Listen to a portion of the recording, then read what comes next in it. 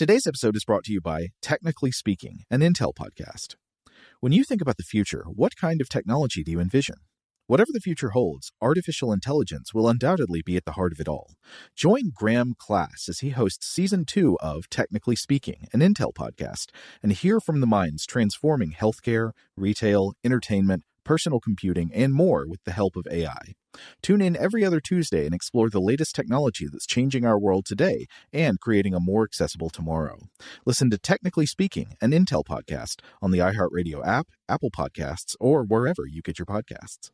What's up, this your boy Lil Duval, and check out my podcast, Conversations with Unc, on the Black Effect Podcast Network. Each and every Tuesday, Conversations with Unc podcast feature casuals and in-depth talk about ebbs and flows of life and the pursuit of happiness. Unlike my work on stage, I tap into a more serious and sensitive side to give life advice and simply offer words of encouragement, yet remind folks to never forget to laugh. Every Tuesday, listen to Conversations with Unc, hosted by Lil Duval on the Black Effect Podcast Network, iHeartRadio app, or wherever you get your podcasts. Presented by AT&T. Connecting changes everything. The wait is almost over. Get ready for the 2024 NFL season as the full schedule is announced. Every rivalry, every rematch, every rookie debut, every game revealed. The 2024 NFL schedule release, presented by Verizon, coming in May. Live on NFL Network, ESPN2, and streaming on NFL Plus. Terms and conditions apply to NFL Plus. Visit NFL.com/schedule release to learn more. This episode is brought to you by Navy Federal Credit Union. At Navy Federal, it's been the mission to help the military community for over 90 years. And not just help them, but do everything to make sure they not only grow, but flourish. That's why Navy Federal Credit Union has all kinds of great savings and investment options like share certificates with sky-high rates. So don't hesitate. Start growing your finances today with a variety of savings and investment options. Navy Federal Credit Union. Our members are the mission. Savings products insured by NCUA. Investment products are not insured, not obligations of Navy Federal and may lose value. Welcome to Stuff to Blow Your Mind, a production of iHeartRadio.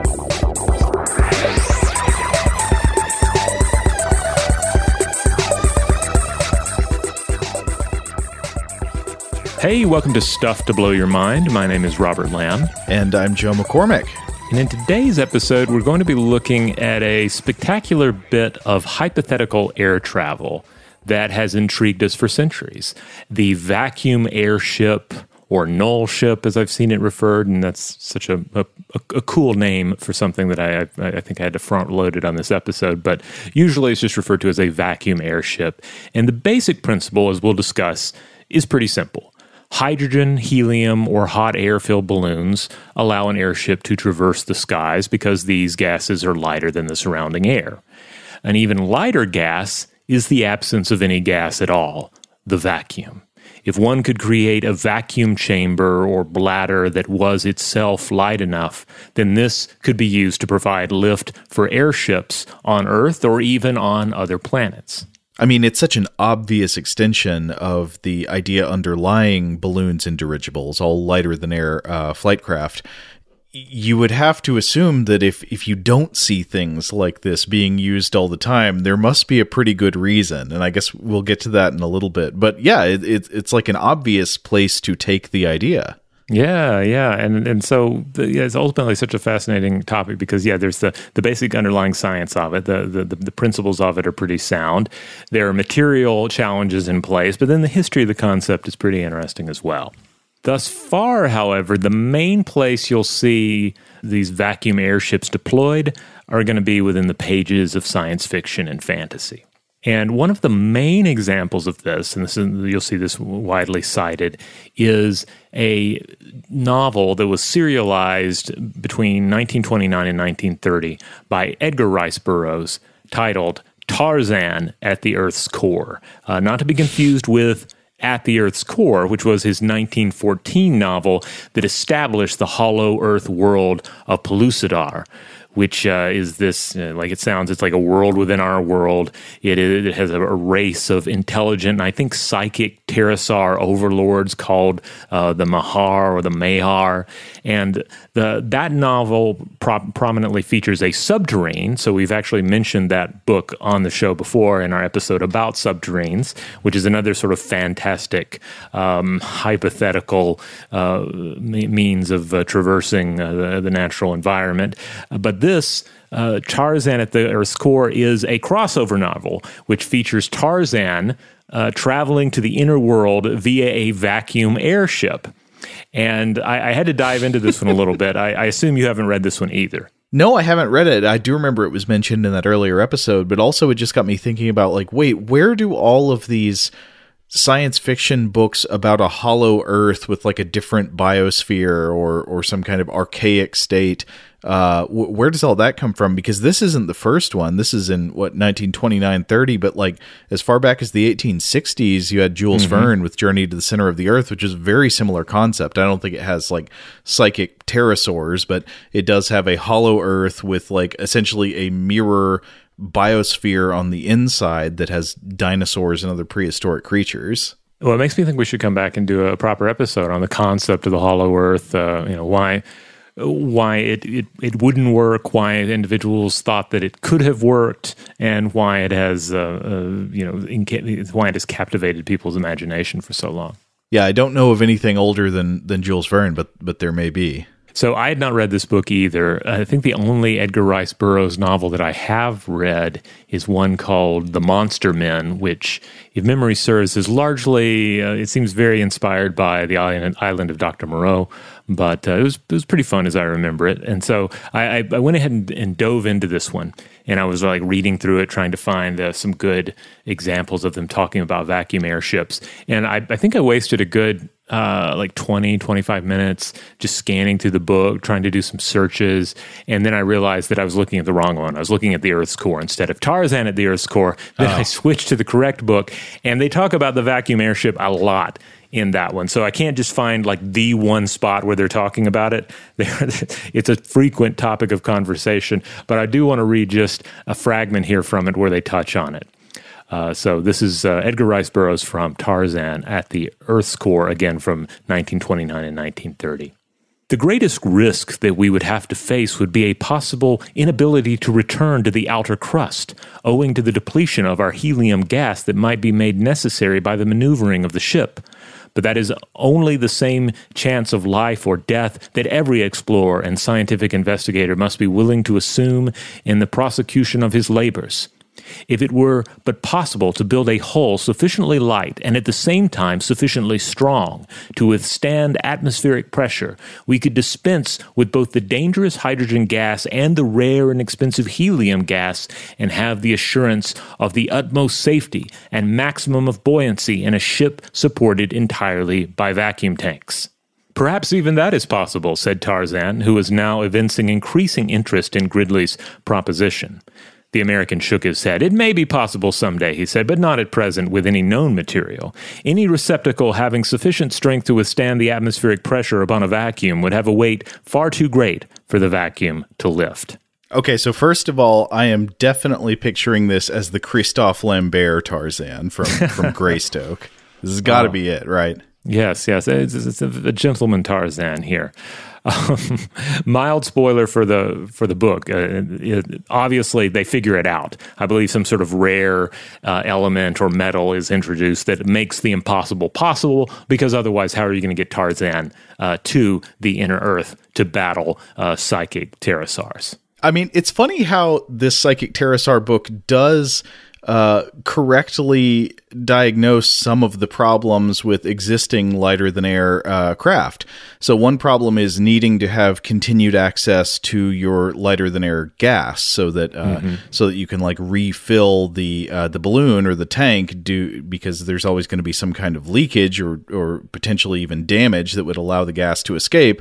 You'd have to have a way to get more helium in there. If it's helium, of course. If it's hydrogen, you run into a whole raft of other problems, as one can see with the history of the Hindenburg and so forth.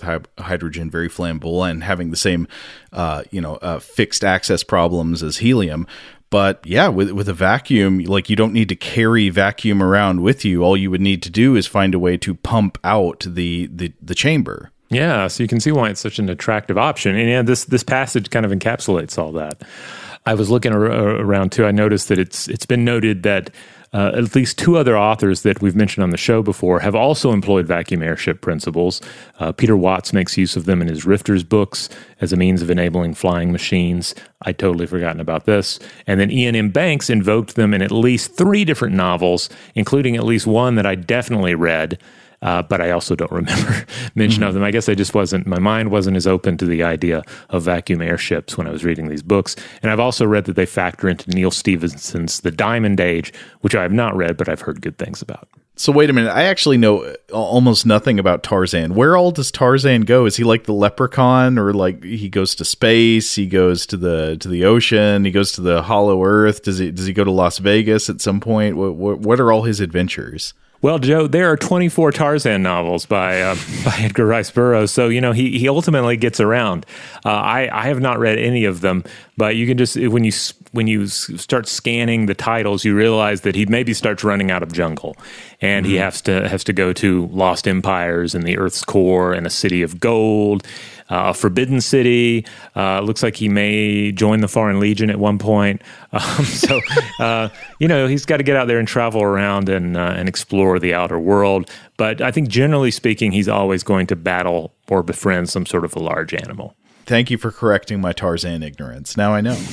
All right, but I guess before we go any further exploring the history of proposals for vacuum airships, it would be worth briefly explaining the underlying reasoning. And that is that whether you're talking about a lighter-than-air gas inside a balloon or a rigid chamber containing a vacuum, the physics phenomenon that would cause this balloon or chamber to fly is what's known as Archimedes' principle, named after the ancient Greek inventor and mathematician.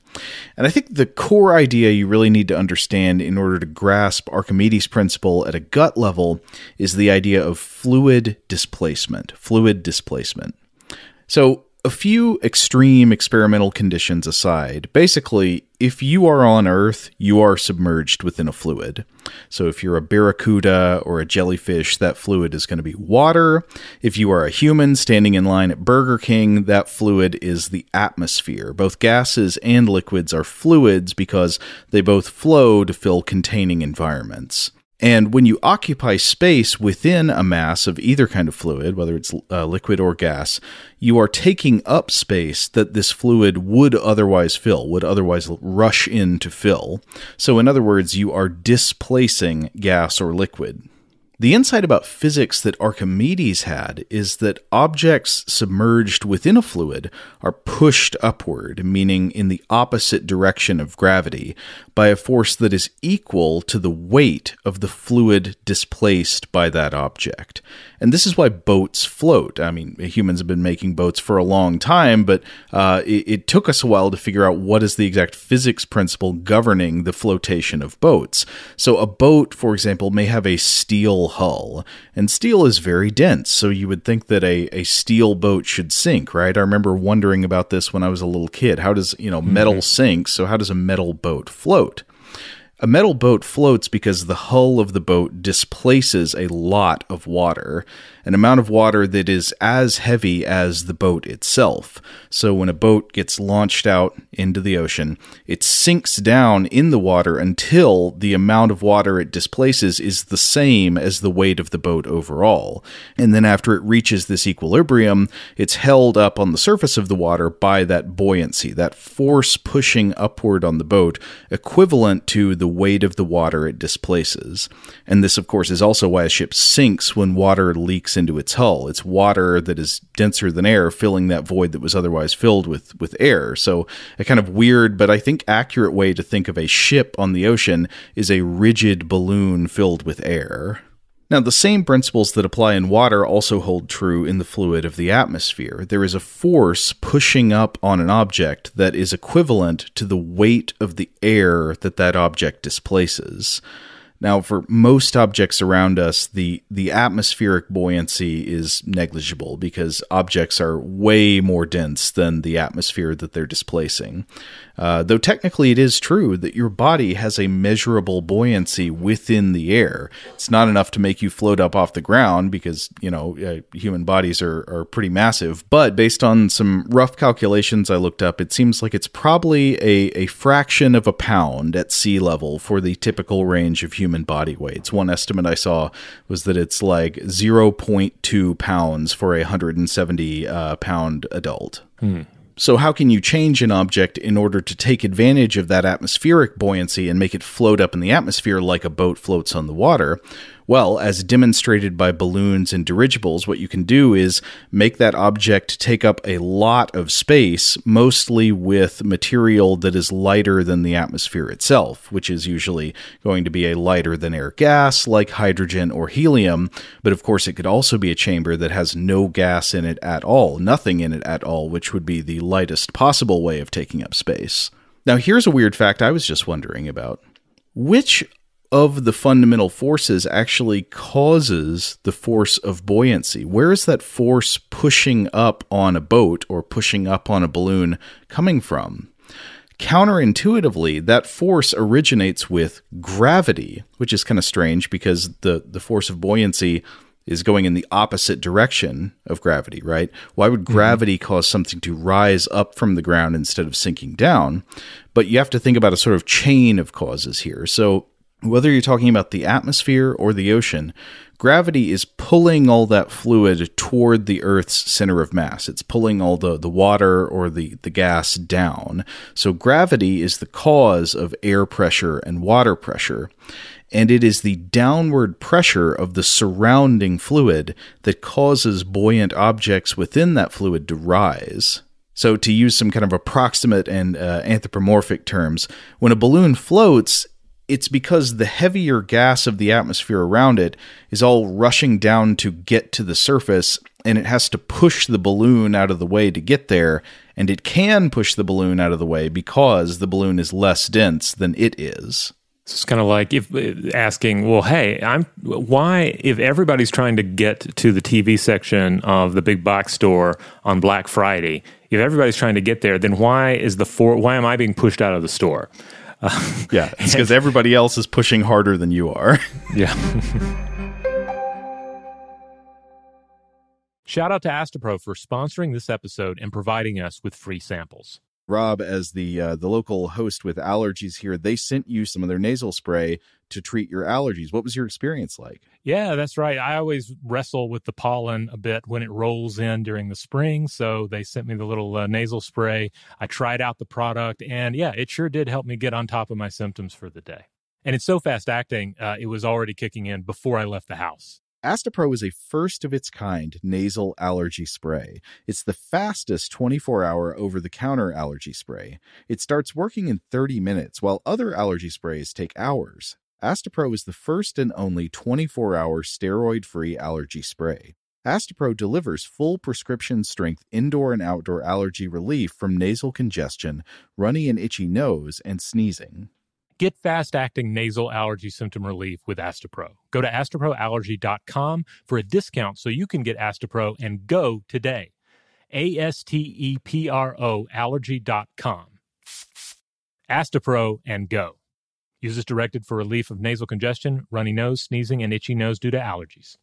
Today's episode is brought to you by Visible. If you haven't heard of Visible, now you have. They're the wireless carrier that's making wireless visible. It's in the name. Get a one-line plan with unlimited 5G data powered by Verizon, just $25 a month, every month, taxes and fees included. Having a one-line plan means you only need you to save. No estranged roommates, exes, cousins twice removed, or AI-powered humanoid robots needed. And because $25 a month really means $25 a month, you can call, text, stream, whatever, as much as you want without worrying about getting dinged at the end of the month. No hidden fees, no surprises. No, really. It's like the old saying goes, you can't judge a book by its cover, but you can judge a company by its name. So spread the word. Tell all your friends there's a wireless company out there with transparency in their name, and they're called Visible. Start saving on wireless today at Visible.com. Monthly rate on the Visible plan for data management practices and additional terms, visit Visible.com. Okay, picture this. It's Friday afternoon when a thought hits you.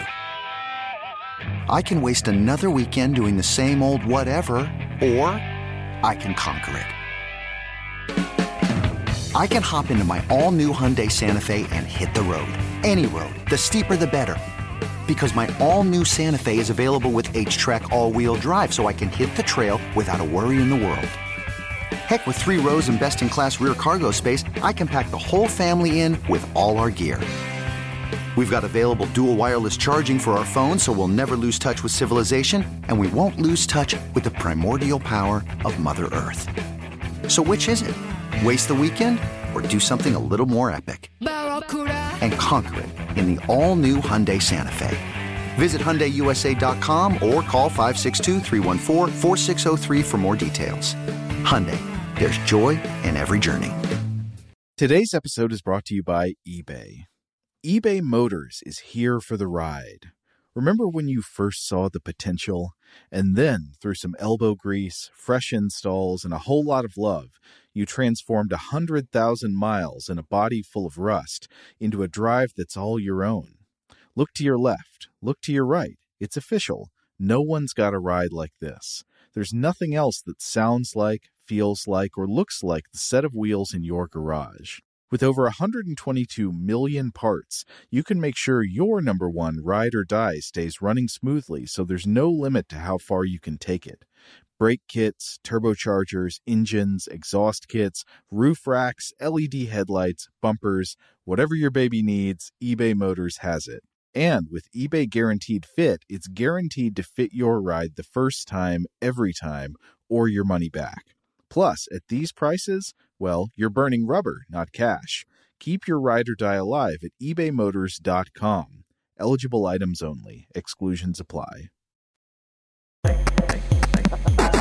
But to come to real-world proposals for vacuum airships, one thing I was shocked about was how far back this idea goes. I would have imagined it was something dreamed up in the 19th century. Yeah, I was very much the same, but then I started looking into it, and sure enough, the roots go all the way back to the 17th century.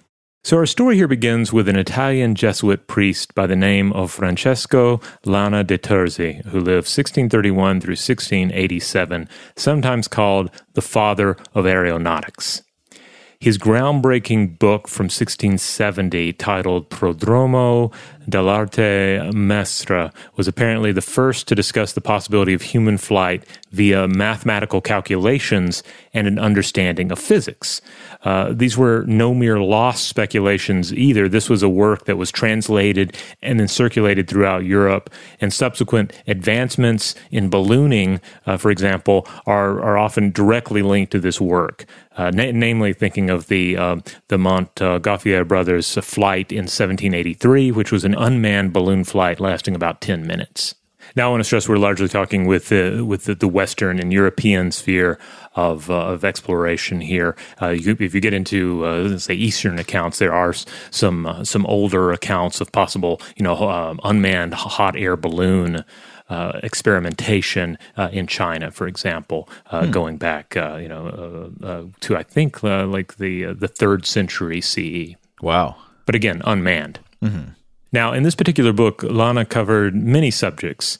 I was reading about this in a paper titled "The Jesuit Contribution to Written Art Technological Sources in the 17th and 18th Centuries" by Karina Gramatke from 2016. Apparently, the topics include invention itself, drawing, design, pigments, chemistry, medicine, arithmetic, the production of telescopes, microscopes, and finally, aeronautics. Pick a lane. I mean, this was an age where, if you were into stuff, you were into everything. Yeah.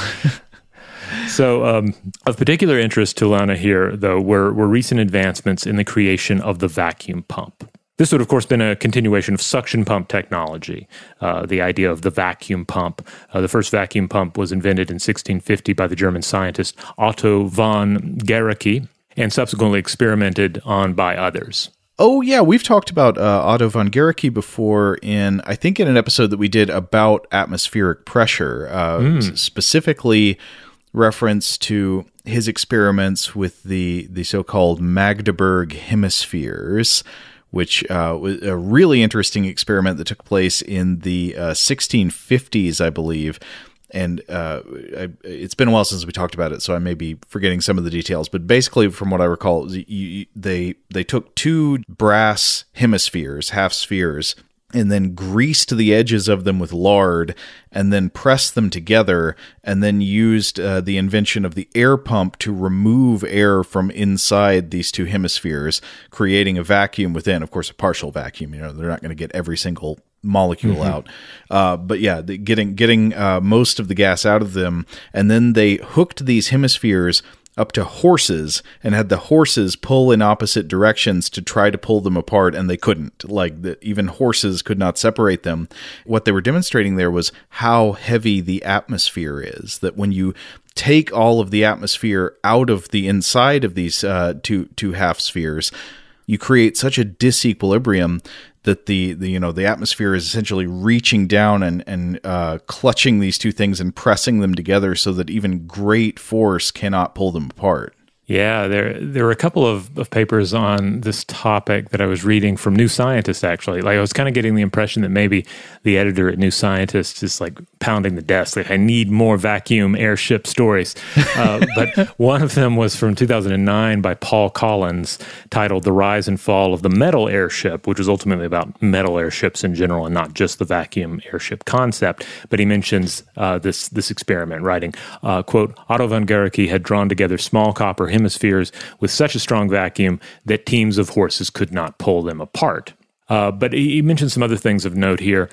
Collins also writes that the concept of a vacuum airship appears in a German interplanetary travelogue of 1744, envisioning trips to Mars. So another example of something ultimately far earlier than I would have guessed it, if I was to guess. Well, when were people first thinking about vacuum airships in the atmosphere of Mars? I would not have gone with the mid 1700s. Right. Now, as a brief detour, I want to touch on another thing that Collins mentions here. To get to the title of his paper, there actually was eventually a metal non-vacuum airship, and this was in 1897. The first one was a 38-meter airship designed by David Schwartz and helped into the sky by the Prussian Airship Battalion.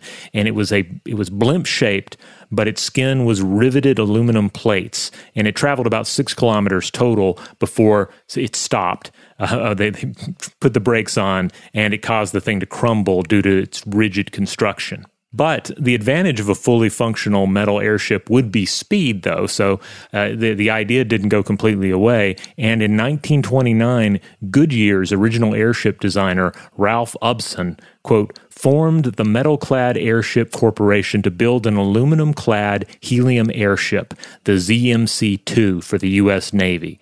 Although notoriously difficult to handle, the quote-unquote tin bubble, as it was dubbed, could reach a speed of 100 kilometers an hour, and it put in 2,200 flight hours before it was decommissioned in 1941. And that was it for metal airships. That was the last one that took to the skies here on Earth. And yeah, that was the Detroit ZMC-2. And Joe, I include a picture of it here for you. If one was looking at it, you might not guess that what you're looking at is a metal structure, aluminum-clad helium airship. If I've ever seen a tin bubble, that is the tin bubble.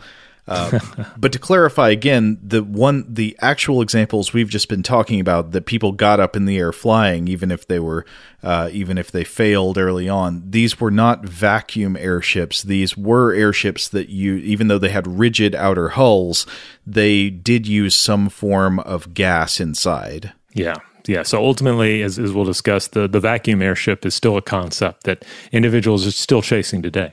Now, coming back to Lana's book here, another important connection here would be to Robert Boyle's work, proving that air has weight.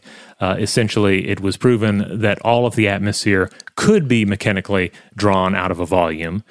maybe the nature didn't abhor a vacuum quite as much as previously supposed. And Lana is taking the next step by speculating one exciting way that such a vacuum could be made to work for us. So what Lana does here is he basically applies what was known at the time regarding the nature of air, vacuum, and cylinders to devise a means by which, first, vacuum spheres would be made that would float up through the air, and secondly, that with enough vacuum, you could also float a vessel. So he proposed a vessel consisting of a basket with a sail and rudder held aloft by 4 large 25-foot spheres made of thin copper sheeting and bound together by rigging. This was, of course, never actually built, but there have been various illustrations of what this would have looked like. I included one here for you, Joe. It looks positively whimsical. Mm-hmm. Why does it have an oar? I guess that's some kind of rudder, actually. Right? Yeah, this is some sort of rudder device to steer it. Though it really does look like a paddle for the air. Now again, Lana was a very serious individual. So he's not just dreaming here. He's applying what was known about the atmosphere and current understanding of physics. And so he was serious about the underlying principles at work here. So he discusses not only how this concept might work, but he also gets into some of the objections to it. For instance, you might ask, well, wouldn't this just float up into outer space until the people aboard died and it would just be completely uncontrollable? Well, he describes how controlling the air vacuum levels would allow you to make adjustments and keep yourself from just floating up to heights, altitudes beyond which you had intention of traveling to. Right. So I guess the fear is that, if the vacuum is potent enough that it would just float you up to the top of the atmosphere and you'd sit on it like a boat floats on top of the water. Now, of course, you have to remember that even though a vacuum chamber would have buoyancy within the atmosphere, it also, again, there is weight. There is weight made up of the shell surrounding the chamber and the boat and all that. So that would counterbalance that to some extent. But then also, the other thing is that you could control altitude just by allowing some amount of gas back into these partial vacuum chambers. And then, so that would help you sink back down. And then if you want to float up again, you would once again pump that gas out. Yeah. Now, the big problem here, of course, is the notion of containing that vacuum.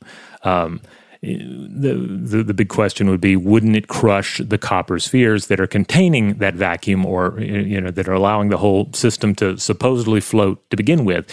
And the correct answer we know now is yes, it would have just crushed those spheres. But at the time, Lana contended that, no, this is the perfect shape of the sphere would hold up to the equal pressure of the vacuum within it. Again, we know now this wouldn't work, but his hypothesis was that it could possibly function.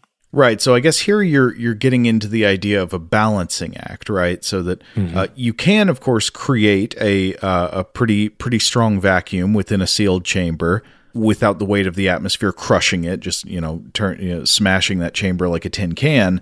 But in order to do that, you have to make the outsides of the chamber pretty darn strong. And in order to make them that strong, you have to add more and more weight to the chamber, thus counteracting the buoyancy effect of the vacuum within. Right. So you're chasing the buoyancy here. And can you achieve it without adding so much metal that you lose any buoyancy you might be seeking after? And can you make the materials thin enough without just causing it to collapse anyway? And this will remain important when we get into subsequent attempts to make this hypothesis a reality. But here's another little bit of interesting, ultimately speculation by Lana on the use of aerial technology, because he ends up concluding in the book that God would never allow such a vessel to actually be built, as it could then be used to attack cities and towns from above, and that there would be absolutely no stopping such vessels. So, God would just shut that down. It would be like a Tower of Babel situation. Oh, this theological prediction must have been very well vindicated then when later people came along. I think Leibniz was one of them, showing that no materials we know about are strong enough to make this work. Yeah, but again, this idea of aerial dominancy that would be possible in a military situation. To a large extent, Lana was correct here about just how devastating this would be, because, of course, during World War I, Zeppelins served as the world's first long-range bombers, though their dominance would be short-lived due to their weakness versus interceptor aircraft. But aerial bombardment would indeed be a defining factor of warfare from the 20th century onward. Yeah, the invention of air power. I guess I would say air power along with like long-range artillery. It completely changed war in the 20th century.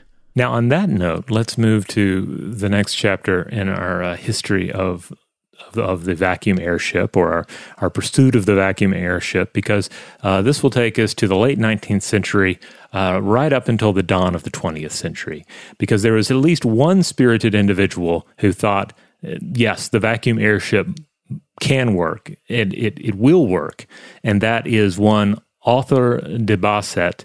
And this is detailed in Balloons to Jets, A Century of Aeronautics in Illinois, 1855 through 1955, by one Howard L. Skamehorn.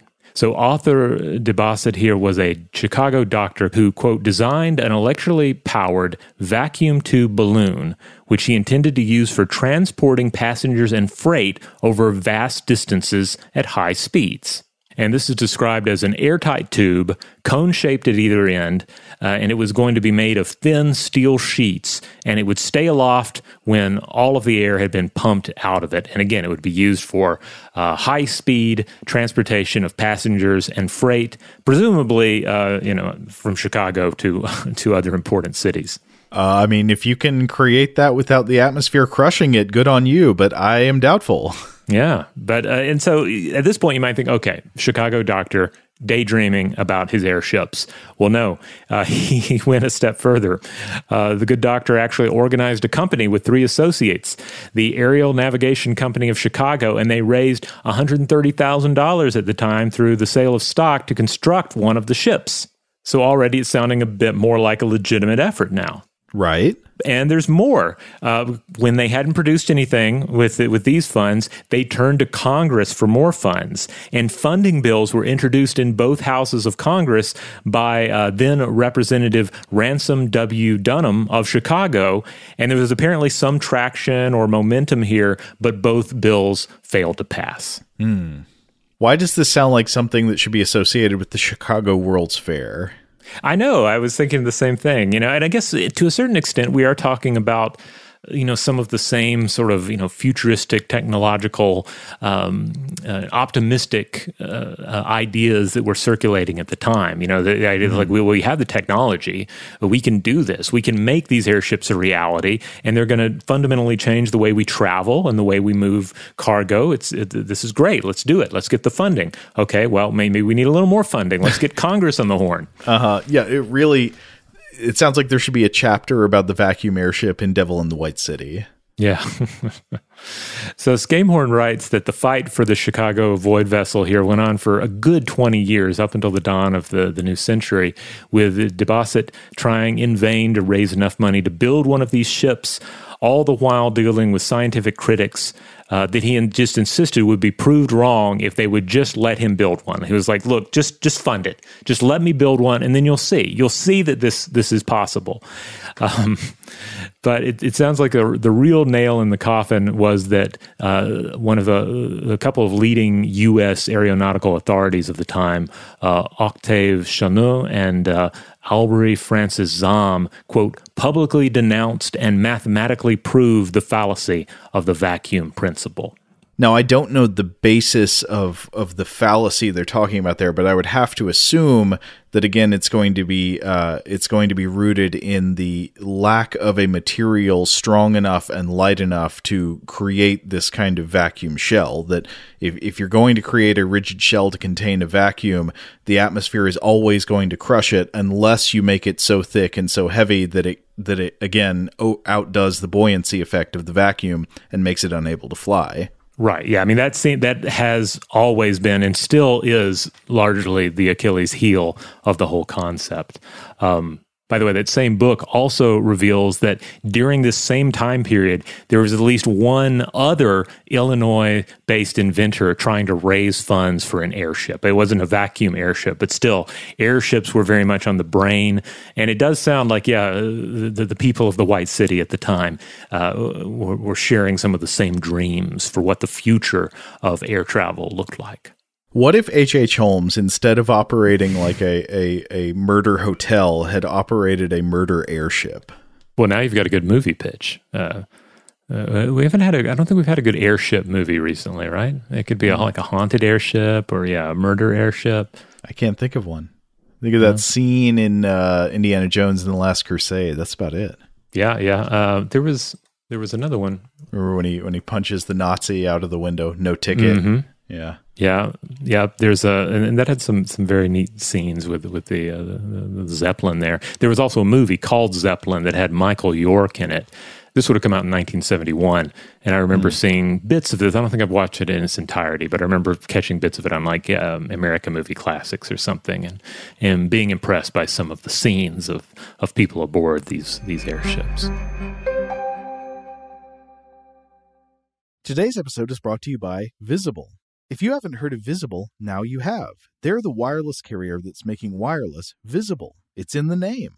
Get a one-line plan with unlimited 5G data powered by Verizon, just $25 a month, every month, taxes and fees included. Having a one-line plan means you only need you to save. No estranged roommates, exes, cousins twice removed, or AI-powered humanoid robots needed. And because $25 a month really means $25 a month, you can call, text, stream, whatever, as much as you want without worrying about getting dinged at the end of the month. No hidden fees, no surprises. No, really. It's like the old saying goes, you can't judge a book by its cover, but you can judge a company by its name. So spread the word. Tell all your friends there's a wireless company out there with transparency in their name, and they're called Visible. Start saving on wireless today at Visible.com. Monthly rate on the Visible plan for data management practices and additional terms, visit Visible.com. Okay, picture this. It's Friday afternoon when a thought hits you. I can waste another weekend doing the same old whatever, or I can conquer it. I can hop into my all-new Hyundai Santa Fe and hit the road. Any road. The steeper, the better. Because my all-new Santa Fe is available with H-Track all-wheel drive, so I can hit the trail without a worry in the world.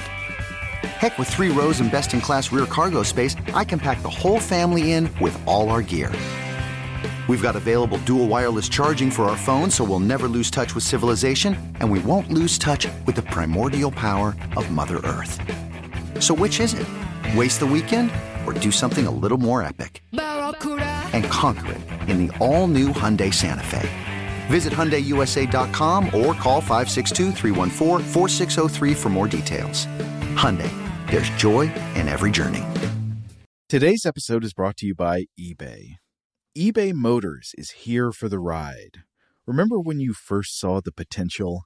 And then, through some elbow grease, fresh installs, and a whole lot of love, you transformed 100,000 miles and a body full of rust into a drive that's all your own. Look to your left. Look to your right. It's official. No one's got a ride like this. There's nothing else that sounds like, feels like, or looks like the set of wheels in your garage. With over 122 million parts, you can make sure your number one ride or die stays running smoothly, so there's no limit to how far you can take it. Brake kits, turbochargers, engines, exhaust kits, roof racks, LED headlights, bumpers, whatever your baby needs, eBay Motors has it. And with eBay Guaranteed Fit, it's guaranteed to fit your ride the first time, every time, or your money back. Plus, at these prices, well, you're burning rubber, not cash. Keep your ride or die alive at ebaymotors.com. Eligible items only. Exclusions apply. Today I'm going to give you some straightforward advice on how to deal with naughty kids. How about instead of timeouts, time-ins? Time for you to start paying some bills. I'm JB Smoove, and that was a full episode of my new podcast, Straightforward, inspired by guaranteed straightforward pricing from AT&T Fiber. Get what you want without the complicated. AT&T Fiber, live like a gigillionaire. Available wherever you get your podcasts. Limited availability in select areas. Visit AT&T.com/hypergig for details. All right, well, let's take things into the 21st century. Another New Scientist article. Again, New Scientist is your go-to place for articles about vacuum airships. Noted science writer Philip Ball discussed this in a New Scientist article titled Flying on Empty from 2019. And as Ball discusses, this idea has never quite gone away, in part because if it could be pulled off, Again, you don't need hot air or flammable hydrogen or precious helium to keep the ship afloat. It's not about putting something in. It's about just taking atmosphere out. And if you could only figure out the materials problem, then the world is your oyster. And again, the materials problem is designing an outer shell that would be strong enough to withstand the atmospheric pressure trying to crush it in, but also light enough to stay afloat. Right. And of course, as we get into the modern era, we're in this age of special, nanomaterials and new ways of looking at how these materials can be put together. And of course, this has led to a number of ideas that haven't been possible yet. We've been able to look to the future and say, well, what might we be able to do if we can just create something that's strong and flexible enough? Space elevators can become a reality then, as well as things potentially like the vacuum airship. And so Ball mentions an individual by the name of Ben Jennett, who at the time of publication was working on his doctorate at the Massachusetts Institute of Technology's Center for Bits and Atoms. And Jennett devised the use of lightweight, quote-unquote, lattice materials to make the shell of a vacuum ship possible. So Ball points out that Jennett calculated that even with currently available materials, a shell with a thickness 1/10 of the radius of the sphere it contains would be able to withstand the air pressure without buckling. And this would then have to be covered with a thin, impermeable skin. Jennett's idea would also involves creating the vacuum at a higher altitude, which I thought was interesting, where air pressure is lower. And so you would have some, I think what was discussed here is solar-powered hot air would be used to allow the vessel to rise up to that initial altitude. And then you would begin the vacuum process when it's easier to pull that off. And then you would have a theoretical operating altitude of something like 20,000 meters or 65,616 feet. Okay, so that makes sense. Up at a higher altitude, the air pressure is going to be reduced, which means there's less crushing force on the outside of the chamber. Yeah, that's my understanding here. So Ball points out that Jennett and his collaborators here were and perhaps still are, in contact with Boeing's Aurora Flight Sciences on the concept, and that an Italian company called Oboot was also looking into vacuum ship ideas. Ball reported that while most of the emphasis was on shipping with these modern concepts, the idea of at least some level of human travel wasn't beyond possibilities as well, at least for short jaunts. And again, you come back to this sort of the romanticism of airships. I can imagine where this would be the case. Well, one thing you mentioned, that operating altitude, you said 20,000 meters or like 65,000 feet is well above the normal operating altitude of fixed-wing aircraft. So I wonder what does it look like once you get up that high? Are you starting to get into like seeing the curve of the Earth territory? I don't know. Yeah, it sounds like a situation where you could easily get into this area where you're pre-selling the tickets to celebrities and so forth, kind of like we've seen with these other high altitude flight, near space travel scenarios. So I don't know. It would be interesting to see where things go in the decades ahead, but I wouldn't be surprised at all to see one of these concepts sort of come to fruition at least in that scenario. But I know when it happens, I'll be able to turn to New Scientist to read an article about it. For all your null ship needs. Yes. So one thing I looked into is that vacuum airships have also been proposed in various ways for exploring other planets, particularly Mars. I think there have been a few ideas along these lines, but the main one I was reading about was linked to a UT Austin aerospace engineering professor named John Paul Clark, who I think until just recently was here in town at Georgia Tech. But Clark and colleagues submitted a paper that I saw published under the NASA Innovative Advanced Concepts Program, or NIAC. This was a Phase 1 proposal called Evacuated Airship for Mars Missions. And I was reading about this in another summary that Clark had prepared that's hosted on the NASA website. And he makes some interesting points. One funny thing is that advanced project briefs like this always have the obligatory section where they rag on whatever technology we're currently using. So this one takes a few good whacks at ground-based rovers on Mars. It's like, rover with wheels, It can fall in a ditch, it can get stuck, and it's got limited line of sight, can't see over mountains. There's a lot of problems with ground-based rovers. You know what would be better? A rover that could fly, but of course, it's going to be very hard to fly on Mars. And here's where a vacuum airship could come in. Obviously, a vacuum airship would be useful in planetary explorations for some of the same reasons it would be useful on Earth. You get the general transportation efficiency benefits of air travel without having to rely on a fixed supply of low-density gas like hydrogen or helium. To keep a vacuum airship afloat, you don't need a supply of gas. Technically, all you need is power like electricity, to operate a pump that will continuously evacuate gas particles from the inner void.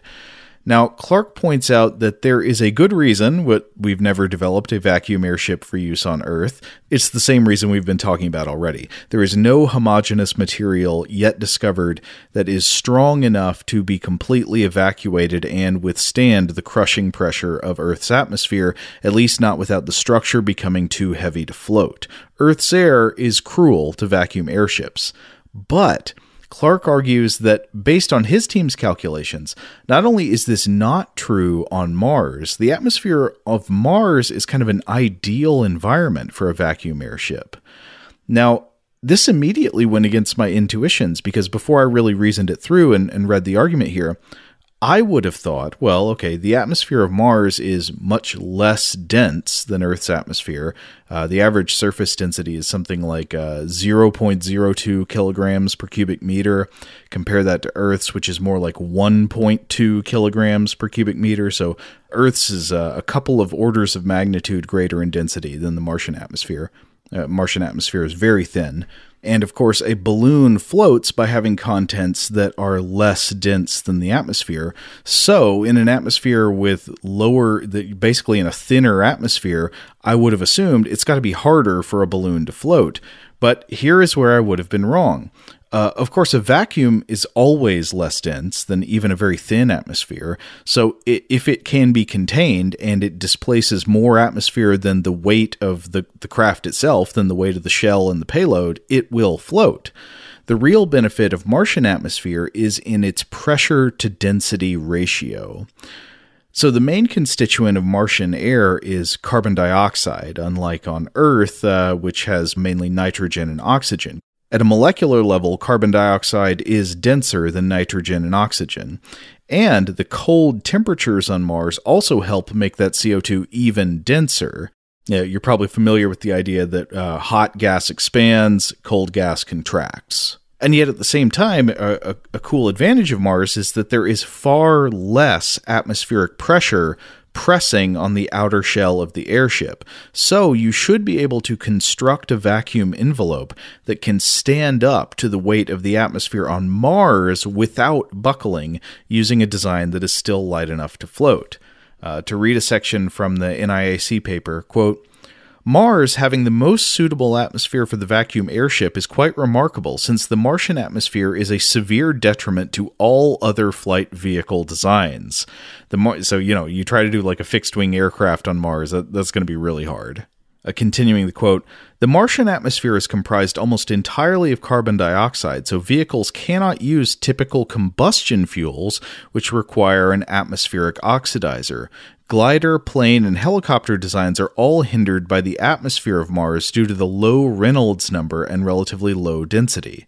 Additionally, the vacuum airship provides benefit over other airship designs and superpressure balloons because of the inherent robustness of the design. Moreover, if damage is sustained, the vacuum airship can land, be repaired, and then re-evacuate to resume operation, whereas another airship would need to be refilled with a lighter-than-air gas. Therefore, the evacuated airship design thrives in an environment where most other aircraft are at a disadvantage. And in this paper, Clark and colleagues claim to have already modeled a design that should be able to carry a payload of 500 kilograms in Martian air, and that weight, they say, could be increased with further design improvements. So the argument here is that not only is it a situation where to make to make our vacuum airship dreams possible, we must go to Mars. It's instead, no, it's the concept that makes this the design that makes the most sense on Mars if we're going to have anything flying around. Right, that's their argument. And I don't know if this has ever made it beyond this phase 1 or phase 2 proposal level. So I'm not aware of any evidence that this is actually like being developed for Mars missions. But at least the initial case they make is really interesting. And I wonder if anybody's going anywhere else with it. But yeah, I'm certainly intrigued. So Earth, with its thick atmosphere, may well hate vacuum airships. It may just forever crush them. Maybe there's no way we could really design one that would feasibly work on Earth. But Mars may be a completely different story. That thinner atmosphere may be just the place to make this dream a reality. Now, of course, this all brings to mind a previous episode of the show that we did titled Airships Over Venus, which discusses the hypothetical use of airships in the upper atmosphere of Venus, at least for unmanned craft, but also in some of the more extreme and fantastic concepts that have been discussed in some of the literature, the idea that you could potentially have a human being travel to the upper atmosphere of Venus and be inside a specially designed airship. I think one of the ideas for crewed aircrafts there is literally that you could have the crew inside the balloon because in the Venusian atmosphere, breathable air floats. Yeah. Now, looking around, I noticed that there have been some papers that have come out speculating about the use of vacuum airships in the Venusian atmosphere, the upper atmosphere. So it looks like there at least are some individuals out there who are thinking about taking the vacuum concept to the upper atmosphere of Venus as well. You just hope it doesn't sink. My God, talk about heavy crushing atmospheres. Yes, yeah. The Venusian atmosphere ultimately is an atmosphere that crushes everything. All right. Well, on that note, we're going to go ahead and close out this episode, but we'd love to hear from everyone out there if you have thoughts on vacuum airships or just airships in general. Some of these concepts we've discussed regarding the atmospheres of other worlds. Everything's fair game. Write in, let us know what you think. We'd love to hear from you.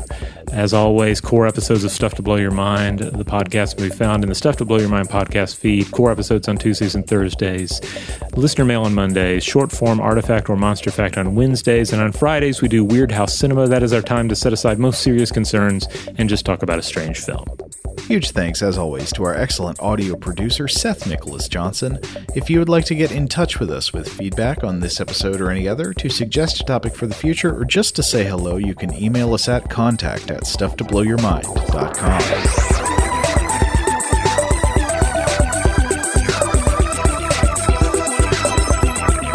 Stuff to Blow Your Mind is a production of iHeartRadio. For more podcasts from iHeartRadio, visit the iHeartRadio app, Apple Podcasts, or wherever you listen to your favorite shows.